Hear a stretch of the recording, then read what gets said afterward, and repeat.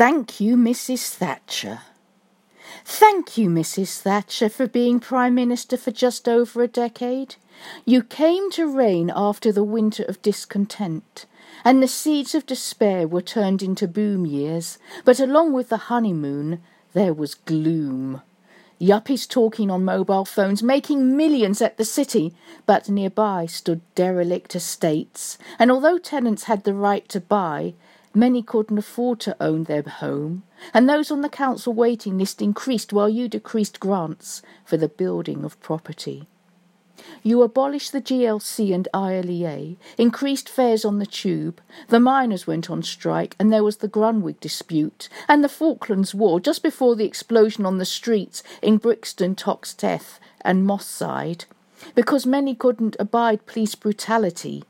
Unemployment soared, and so did crime, and many rebelled against the poll tax at Trafalgar Square. But you didn't care that you caused despair.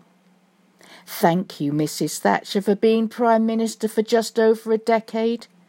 You may be a baroness, but we'll remember you best as the Iron Lady.